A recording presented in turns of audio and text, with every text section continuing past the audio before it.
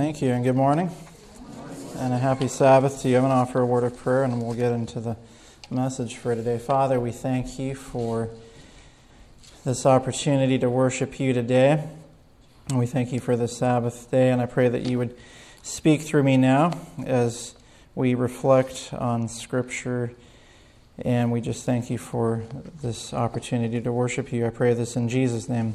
Amen.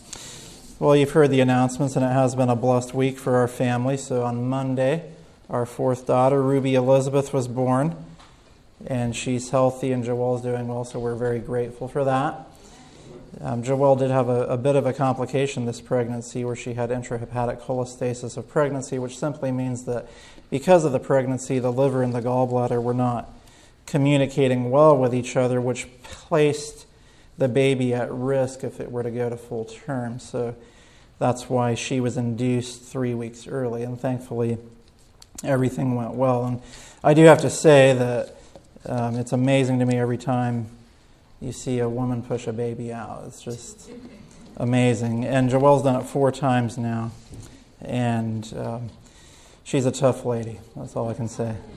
And I'm very impressed. So we're thankful and we're grateful.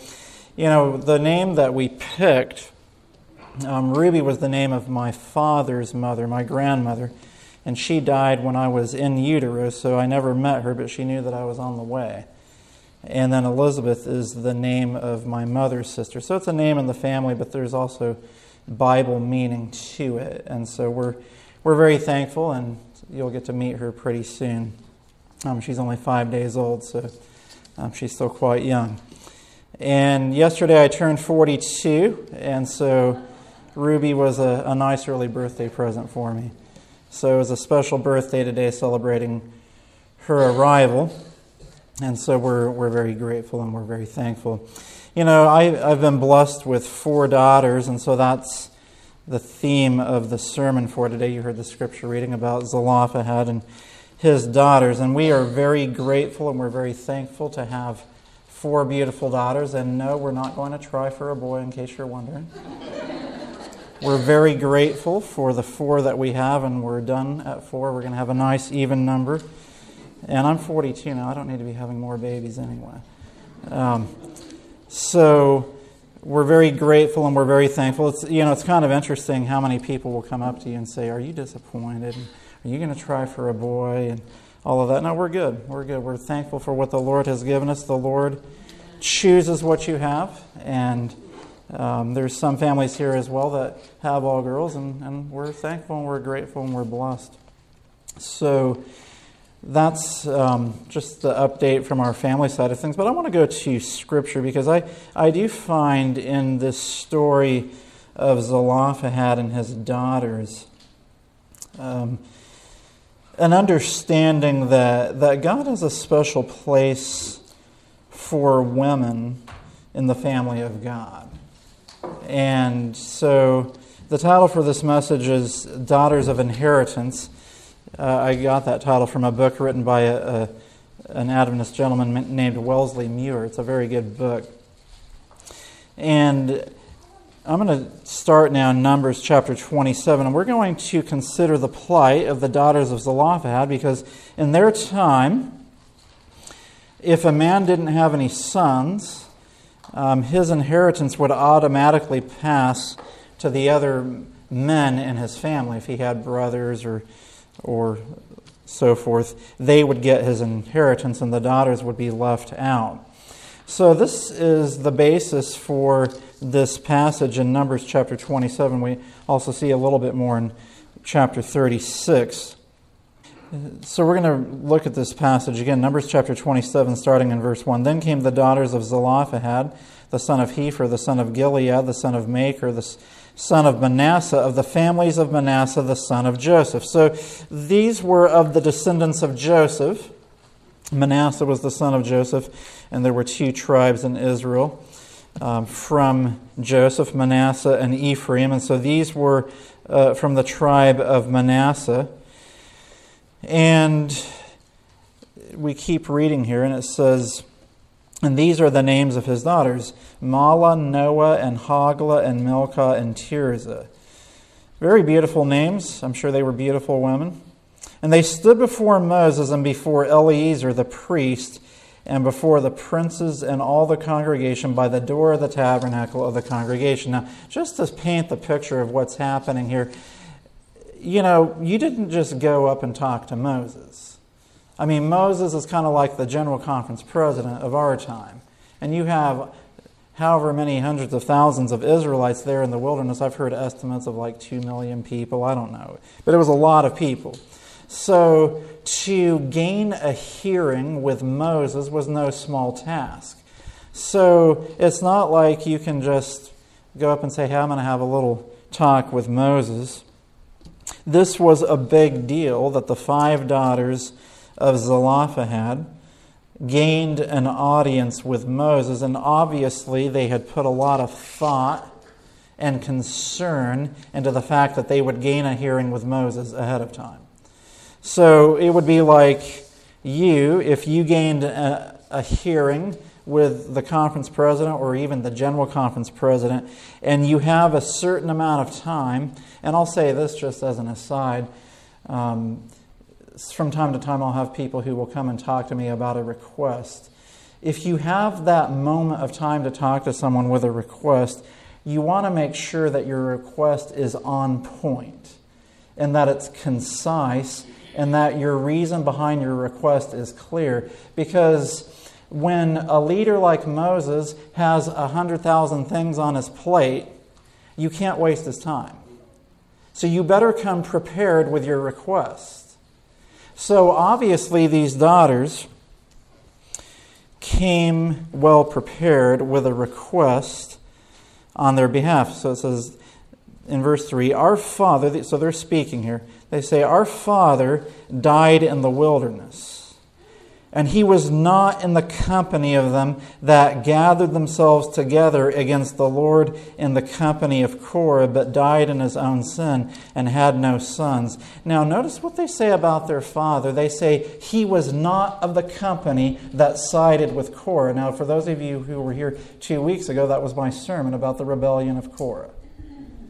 And they had reason to believe that because their father was a righteous man, and he had not been in the apostasy or the rebellion of the church of that time, that they had a better chance that the Lord would hear their request than if their father was part of the apostasy. Because many in the congregation of Israel had sided with Korah. But Zelophehad was a righteous man, and his daughters had a holy boldness, and they came to Moses and said, our father was not part of the company of Korah. Now notice their request in verse 4, and they have a holy boldness here when they make this request. They say, why should the name of our father be done away from among his family, because he hath no son? Give unto us, therefore, a possession among the brethren of our father. Now, this had never been done before. It was just assumed that the inheritance of Zelophehad would be passed along to his brothers or the other men in the family because he had no sons. But they make a proactive request, and they're like, why should his inheritance be done away with? Give us a possession among the brethren of our father. Now, just to make another point of clarification, this is before the children of Israel cross over Jordan into the promised land, because Moses is still alive. And so it was a big deal to gain a possession in the new promised land. This is something that they had been waiting 40 years for. And to see their father die, and then to not see his name gain an inheritance in the promised land was something they didn't want to see. They thought, he was a righteous man. He didn't side with the apostasy with Korah. Why should he lose his inheritance simply because he didn't have a son? Give unto us, therefore, a possession among the brethren of our father. Now, again, this is something that they hadn't seen before, so Moses said, I'm going to have to talk to God about this. So notice what happens in verse 5. And Moses brought their cause before the Lord. So Moses comes to the Lord. We don't know how long this interaction would have taken place, But he probably said something to the Lord along these lines like, Lord, the daughters of Zelophehad have made a request. And they come from a righteous family. Their father was a righteous man. He didn't side with the apostasy. And they're asking for an inheritance. I want to make sure that I am doing according to your will. So tell me what I should say to them. So notice verse 6. And the Lord spake unto Moses, saying, the daughters of Zelophehad speak right. Thou shalt surely give them a possession of an inheritance among their father's brethren.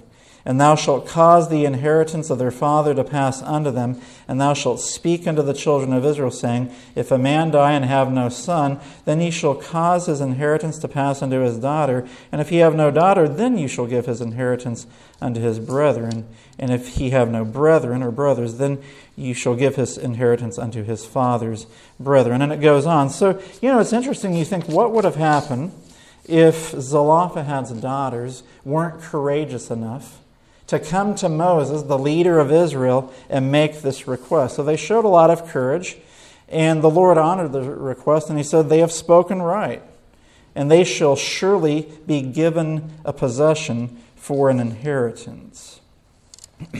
Now, if that's all we had, we wouldn't know the rest of the story, but Numbers 36 actually tells us that there were some stipulations to the inheritance. They weren't necessarily bad, but they were stipulations. And if you pick it up in verse 5 of Numbers 36, it says, and Moses commanded the children of Israel, according to the word of the Lord, saying, the tribe of the sons of Joseph hath said, well, this is the thing which the Lord doth command concerning the daughters of Zelophehad, saying, let them marry to whom they think best, only to the father of the tribe of their father shall they marry. So shall not the inheritance of the children of Israel remove from tribe to tribe. For every one of the children of Israel shall keep himself to the inheritance of the tribe of his fathers. And every daughter that possesseth an inheritance in any tribe of the children of Israel shall be wife unto one of the family of the tribe of her father, that the children of Israel may enjoy every man the inheritance of his fathers. Now, if they were to marry outside of their family, of their tribe, they would have lost the inheritance. So God says, it's fine for you to gain an inheritance, but the condition is you stay within your tribe. And then we read that the daughters followed the counsel. You continue in verse 10, it says, even as the Lord commanded Moses, so did the daughters of Zelophehad. For Mahlah, Tirzah, and Hoglah, and Milcah, and Noah, the daughters of Zelophehad, were married unto their father's brother's sons. So in today's language, they married their cousins. And they were married into the families of the sons of Manasseh, the son of Joseph, and their inheritance remained in the tribe of the family of their father. Now, some today would say, that's not fair. I should be able to marry whom I want, whenever I want, however I want. But they made a special request to the Lord. God honored their request, but he said, I'm trying to keep the tribes of Israel distinct and unique. And in order for that to be so, the families and the tribes need to stay together. So if you want to keep your inheritance, stay within your tribe. And to the credit of Zelophehad's daughters, they didn't rebel against that request. They said, we will do that. And they followed according to the word of the Lord. Now notice the Lord said that they could marry whom they think best. So it wasn't as if they were forced to marry someone they didn't love, but they did have to choose from within the tribe. Now, there's things that we can learn from this story. And this story tells us that God values women as much as he does men. And that while there are distinct roles for men and women in families, if a family doesn't have a son, that doesn't mean then that the inheritance of that family is lost. And that's why this story is in the Bible. It also tells us how we should relate to conditions that God places upon us. Now, I'm going to just spend a few brief moments in the remaining time of this message just going through a reminder of some of the roles that God has for men and women. And I dedicate this message to any of the young ladies in this church because you are all daughters of inheritance. And certainly I think of my own 4 daughters, but there are a number of young women and young ladies in this church, and God has a purpose for you. In the day and age in which we live, with this feminist movement that has hit our culture, it's almost become a thing for women to lose their identity that God has created, and the roles that God has placed for men and for women are being lost sight of and being merged into one thing. And I don't find that to be a biblical approach. It's just simply a product of the culture that we live in today. So in common vernacular, I would say this: men make the best husbands. Women make the best wives, and men make the best fathers, and women make the best mothers. It's the way God designed for things to be. Now, unfortunately, there are circumstances where parents may be single parents due to circumstances out of their control, and you do the best that you can in those circumstances. But for people to say that 2 women can be husband and wife, how does that work? And there's all sorts of confusion that is coming into society based on culture and not what the Word of God says. Furthermore, I find that there's a loss of appreciation for the role that God has given a woman to be as she grows into adulthood, to be a wife and a mother. And God is looking for women to be mothers in Israel today who will gladly and cheerfully take up the role that God has given them. If we're going to see the finishing of the work and to have a healthy church of God that will go forth to the final conflict, we need healthy families with mothers in Israel who will be examples in the flock of what it means to be a mother and a wife. I want to take you to Ephesians 5. Starting in verse 22. And this is speaking of the role of wives in the household, where it says, "Wives, submit yourselves unto your own husbands as unto the Lord. For the husband is the head of the wife, even as Christ is the head of the church, and he is the Savior of the body. Therefore, as the church is subject unto Christ, so let the wives be to their own husbands in everything." And then it goes on to say, "Husbands, love your wives, even as Christ also loved the church and gave himself for it." So God's ideal in the home is for husbands to love their wives as Christ loved the church, and for wives to submit to their husbands as the church submits to Christ. This is what leads to a healthy home setting. And when you have a healthy home setting, this leads to a healthy church family. Now, again, I realize we don't live in a perfect world, and there are extenuating circumstances in some cases, but it doesn't excuse the dereliction of duty, so to speak, in the forsaking of roles that God has placed. Now, I'm going to read a few statements to you, because sometimes it's amazing to me that in the modern culture that we live in, women somehow are losing sight of the amazing value and purpose that God has given to them in this earth. And so notice what the statement says, Adventist home, page 242. "Especially does responsibility rest upon the mother. She by whose lifeblood the child is nourished and its physical frame built up, imparts to it also mental and spiritual influence that tend to the shaping of mind and character." Now notice this. It says, "It was Jochebed, the Hebrew mother, who, strong in faith, was not afraid of the king's commandment, of whom was born Moses, the deliverer of Israel. It was Hannah, the woman of prayer and self-sacrifice and heavenly inspiration, who gave birth to Samuel, the heaven-instructed child, the incorruptible judge, the founder of Israel's sacred schools. It was Elizabeth, the kinswoman and kindred spirit of Mary of Nazareth, who was the mother of the Savior's herald." You think about who Moses and Samuel were, and John the Baptist, and of Christ, and of what they have meant down through the ages to the cause of God. and of what would have happened if their mothers had been altogether different. And obviously Mary was picked to be the mother of Jesus because of who she was, and God recognized how she would be as a mother. The eternal value of being a mother is often lost sight of in today's day and age. I'm going to keep reading.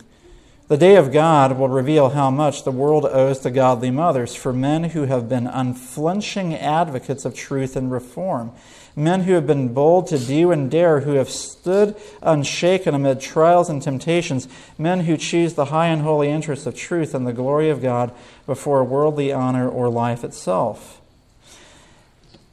You know, I wouldn't be where I am today if it wasn't for my mother and for the sacrifices that she made. She was educated to be a school teacher, but she chose to stay at home and raise us. And I know that made all the difference for me and for my siblings. Now, notice this statement here. This is Adventist Home, page 245. Mothers who sigh for a missionary field have one at hand in their own home circle. Are not the souls of her own children of as much value as the souls of the heathen? With what care and tenderness should she watch their growing minds and connect God with all their thoughts?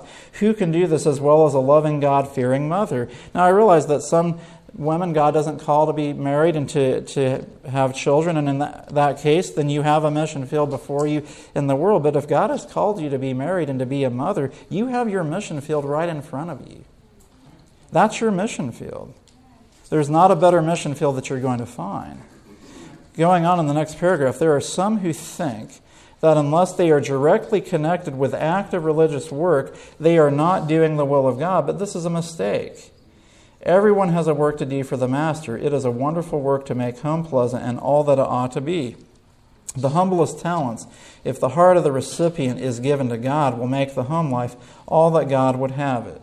A bright light will shine forth as the result of wholehearted service to God. Men and women can just as surely serve God by giving earnest heed to the things which they have heard, by educating their children to live in fear to offend God, as can the minister in the pulpit. So, sometimes people think and they'll say, wow, look at that guy, he's up front, and look at the effect that he has with his preaching. But I'm telling you that the work of the mother is of far higher value than someone who gets up and speaks for 30 minutes once a week. The day-to-day molding and fashioning of the minds of children is of far higher value than getting up front and preaching. And then Adventist Home 246. If you ignore your duty as a wife and mother and hold out your hands for the Lord to put another class of work in them, be sure that He will not contradict Himself. He points you to the duty you have to do at home. If you have the idea that some work greater and holier than this has been entrusted to you, you are under a deception. By faithfulness in your own home, working for the souls of those who are nearest to you, you may be gaining a fitness to work for Christ in a wider field. But be sure that those who are neglectful of their duty in the home circle are not prepared to work for other souls. So don't say, well, my children are too difficult in home, so I'm going to go out and be a missionary for the Lord. No, they're your mission field. And that is the highest mission field you could ever have. Listen, I can tell you, as a father and as a husband, that as satisfying as it is to labor in the cause of God and to see people respond to the spoken word and to the message, there's nothing more satisfying than to see my own children's hearts touched by the Spirit of God. Now, that doesn't then, on the flip side, excuse me and my family from being witnesses to the world out there as well. Because sometimes I see that happen where they say, we're just going to focus on our family and we're going to wall ourselves off and we're not going to do anything for anybody else. And then you've lost your purpose at that point as well. But you've got to start in the home circle. Going on, the Lord has not called you, this is Adventist Home 246, the Lord has not called you to neglect your home and your husband and children. He never works in this way, and He never will. That's very clear. The Lord has not called you to neglect your home and your husband and children. He never works in this way, and He never will. Never for a moment suppose that God has given you a work that will necessitate a separation from your precious little flock. Do not leave them to become demoralized by improper associations and to harden their hearts against their mother. This is letting your light shine in a wrong way altogether. You are making it more difficult for your children to become what God would have them and win heaven at last. God cares for them, and so must you if you claim to be His child. I mean, that's very clear. And I know for me and my family, our goal for me and Joelle is to raise our daughters to be daughters in Israel who will be satisfied with the role that God has for them in this life. Yes, we want them to go to school. Yes, we want them to gain an education. Yes, we want them to be thinkers and reflectors, not of other men's thoughts. We want them to be able to think for themselves and to be able to reason from cause to effect so that they can raise their children to do the same if time should last. But it's not our purpose and hope that we would raise them to neglect the role that God has placed for them as mothers, or to be mothers in Israel. A couple of other quotes I'm going to read, and then we're going to go to another passage of Scripture. This is from Signs of the Times, November 3, 1881. The mother's daily influence upon her children is preparing them for eternal life or death. She exercises a power in her home more decisive than the minister in the desk or even the king upon his throne. The day of God will reveal how much the world owes to godly mothers for men who have been unflinching advocates of truth and reform, men who have been bold and brave to do and who have stood unshaken amid trials and temptations, men who choose the high and holy interest of truth and the glory of God before worldly honor or life itself. Listen, this statement is clear that the power that the woman has in her home is more decisive than the minister in the desk or the king upon his throne. And so I look at some of the things that are happening in the church today now, and I'm saying to some of these women, have you lost your calling? Look at the calling that God has for you. The power in your home is more decisive than the minister in the desk. Why would you want to give that up? It's more decisive than the king upon his throne. Why would you want to give that up?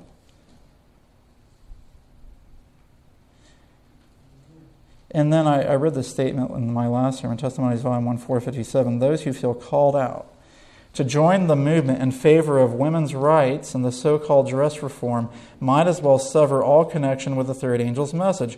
The spirit which attends the one cannot be in harmony with the other. The Scriptures are plain upon the relations and rights of men and women. Now, this women's rights movement, if you want to get a dissertation level understanding of this movement, talk to my mother-in-law here. She's done a whole study on it.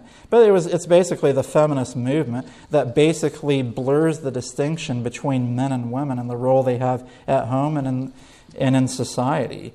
And Ellen White says those who feel called out to join this movement might as well sever all connection with the third angel's message. That's not our movement. That's not our cause to be fighting for. And if that's the cause that you think you should be fighting for, you've severed all connection with the third angel's message. God has given us a message to give to every nation, kindred, tongue, and people, to share the everlasting gospel that reveals that God can transform our hearts to be like Him. And it starts in the home, where the hearts of the fathers will be turned to their children and the hearts of the children to their fathers. But if we're blurring the lines of distinction between men and women, we're creating a confusion that God never designed should exist. Testimonies, Volume 1, page 457. Now, I want you to go to Proverbs 31. This is a familiar passage, and I'm going to read this to wrap up our message. We're not going to read all the verses, but, I'm going to mention this. I'm so thankful for my wife, and I was telling my mother-in-law last night how thankful I am for how she and my father-in-law raised Joelle. But, when I first was interested in Joelle, I found a blog she had written, thanks to the internet, about being a Proverbs 31 woman. And I was like, that's the kind of girl I want. someone who wants to be a Proverbs 31 woman and is thankful that the Bible has identified what a virtuous woman looks like. And I like verse 10 where it says, "Who can find a virtuous woman? For her price is far above rubies." I like that. We just named our daughter Ruby. And I pray that she will be a virtuous woman like this. You know, a virtuous woman is someone, as verse 11 says, "The heart of her husband doth safely trust in her, so that he shall have no need of spoil." You know I've talked about in some of my previous messages here how thankful I am that I didn't end up with previous interests, because I know, well, really, there's only one that I can think of in the past among a few that I would not have been able to trust. Men, if you're out there and you're listening and you're still single, don't go for a flash-in-the-pan type of girl that you can't trust. Someone that is leaving the door open to other guys in case you're not interesting enough. That's not the kind of girl you want. She will do him good and not evil all the days of her life. You know, I'm so thankful. I know that I can trust my wife, and I want to raise my daughters to have that same character. But the thing is, it's so much easier to do that if that's the way their mother is. And ladies, that's the way you want to raise your daughters to be. Raise your daughters to be the type of woman that will do her husband good and not evil all the days of her life. Someone that is trustworthy. And then verses 13 through 22 talks about how a virtuous woman knows how to selflessly manage the household, how to find good deals out on the town, and to buy clothes at a good price and merchandise at a good price. And the husband who's off busy working doesn't even have to worry about what she's doing. Now, notice verse 23. "Her husband is known in the gates when he sitteth among the elders of the land." So I read some statements from Ellen White about how Ellen White says that many a mighty man will be known because of the mother that raised him. But I think this verse also makes it very clear that if a man is truly going to be used of God, to be known among the elders of the land when he sits in the gate, so to speak, to be someone in ministry, in today's language, someone who is in ministry and who is known for giving a message that is preparing a people for the coming of the Lord, and who lives his life in such a way that encourages other people to be prepared for the coming of the Lord. Behind that husband is a virtuous woman. Amen. Without that woman of Proverbs 31, he's not going to be known like that. And I can tell you this, I have seen pastors whose ministries have been ruined by their worldly wives.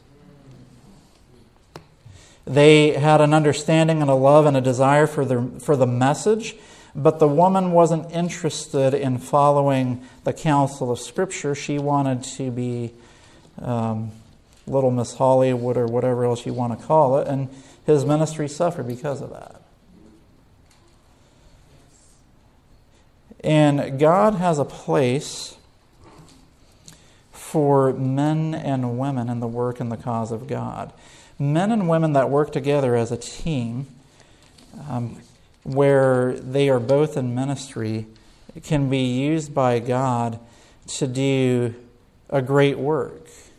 And there is a place for women in ministry, and that is to work side by side with her husband, so that if women need someone to come and counsel with, look, if a lady comes to me and says, "I'm having trouble in my marriage," you know what I'm going to do? I'm going to have her talk to my wife. I'm not going to talk to you. That's not my place. But if a man has a problem, he comes talks to me. He doesn't talk to my wife about that. No way. So there is a place for men and women in ministry where women who are close to the Lord, who are virtuous women, can give counsel as mothers in Israel to other women who may be going through issues. And so But again, when you look at the roles that God has defined in 1 Timothy 3, the bishop is the husband of one wife who rules his house well because he's the head of the home. The Scripture is plain on the relations of men and women. And so women who, like the daughters of Zelophehad, are satisfied with the inheritance that God has given them. And God said, you have an inheritance, and the condition to that inheritance is that you marry within the tribe. And God says to women today, you have an inheritance. You're about to enter into the heavenly Canaan, and I have given you an inheritance. I have given you a role, and in fact, your role is so powerful, it's more decisive than the minister in the desk or even the king upon his throne. Amen. Why would you want to give that up? And I hope and I pray that Joelle and I, by the grace of God, will raise our daughters to have a desire to be that type of woman. And I pray that every young woman that is here today would have a desire to be that kind of woman. You know, going on in Proverbs 31, it wraps up. It says, her children arise up and call her blessed, her husband also, and he praiseth her. Many daughters have done virtuously, but thou excellest them all. And you know, that can be true for every woman. For every husband, he can look upon his wife and say, that's my wife. It doesn't have to be exclusive to one family. If a woman fears the Lord, that can be the experience in every home. And notice what verse 30 says, favor is deceitful and beauty is vain, but a woman that feareth the Lord, she shall be praised. You know, I can tell you, look, obviously, as a man, you're going to be attracted to your wife, and you're going to find her to be beautiful. But at the end of the day, if all you're looking at is the physical beauty,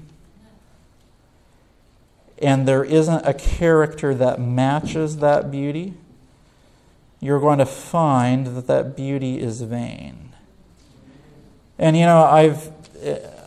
it's a bit hard to believe now I'm 42. The last 20 years have gone by in seemingly 5 years. It's gone by fast. And it goes by faster. And I realize that before I know it, my daughters are going to be grown up on me. But I've seen, even among my friends who've been married less than I have been married, decisions that have been made where the priorities that God has given to a husband and wife have not been made paramount, and it's led to serious conflict in the home. So I might not be 60, 70, or 80, where some of you have more experience in life than I have. But even in my 42 years, I see people in my age range who haven't followed this counsel, who are not happy. And the people that are happiest are the ones who cheerfully follow what God asks us to do. Because God doesn't ask us to accept our roles where He says, okay, these are the roles that I'm giving you, and I know they're horrible. You're going to be miserable following these roles, and when you get to heaven, then you can just throw it all caution to the wind and can do whatever you want. No, the Lord has given these roles to us because He knows that this is what will make us happiest in our home environment. And home is a sanctuary on earth. And if we're not happy at home, we're not happy anywhere. And what I'm seeing from this story in the daughters of Zelophehad, and what I see from Proverbs 31, and what I see from these statements from Ellen White, is that a happy home, you need a husband who is willing to take on the leadership of the home in the fear of God, who will love his wife the way Christ loves the church. And you need a wife who cheerfully accepts the role that God has given her, which is more decisive than the minister in the desk and the king upon his throne. Yes, the husband's the head of the home, but the wife's role in raising the children is more decisive. And that's amazing. And that's a role that I don't get to have. I can get up here and say a few words once or twice a month here in this church as an elder, and that has some value. But ladies, the work that you're doing in your home is of far greater value than what I'm doing right now. So don't feel like you've missed your calling in life. because God has called you to be a mother. That's a greater calling than what God has called men to be. Be thankful for being a daughter of inheritance. The inheritance that God has given to you is an inheritance that exceeds the value of any career or job or anything else that could come your way. Because when you get to heaven, the first thing you're going to look for are your children. And it's not going to matter how much money you've made and how many titles you had and how much success you had and how much of a hard bargainer you were, whatever it may have been. The Lord is going to say, where's your flock? And the power you have as a mother makes all the difference as to whether or not your children will be in the kingdom. It's a high calling, but be thankful for the blessing that God has given to you as a mother. Amen.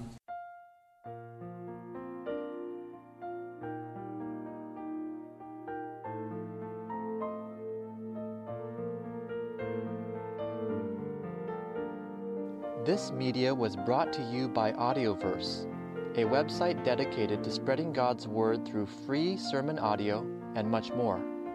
If you would like to know more about Audioverse, or if you would like to listen to more sermons, please visit www.audioverse.org.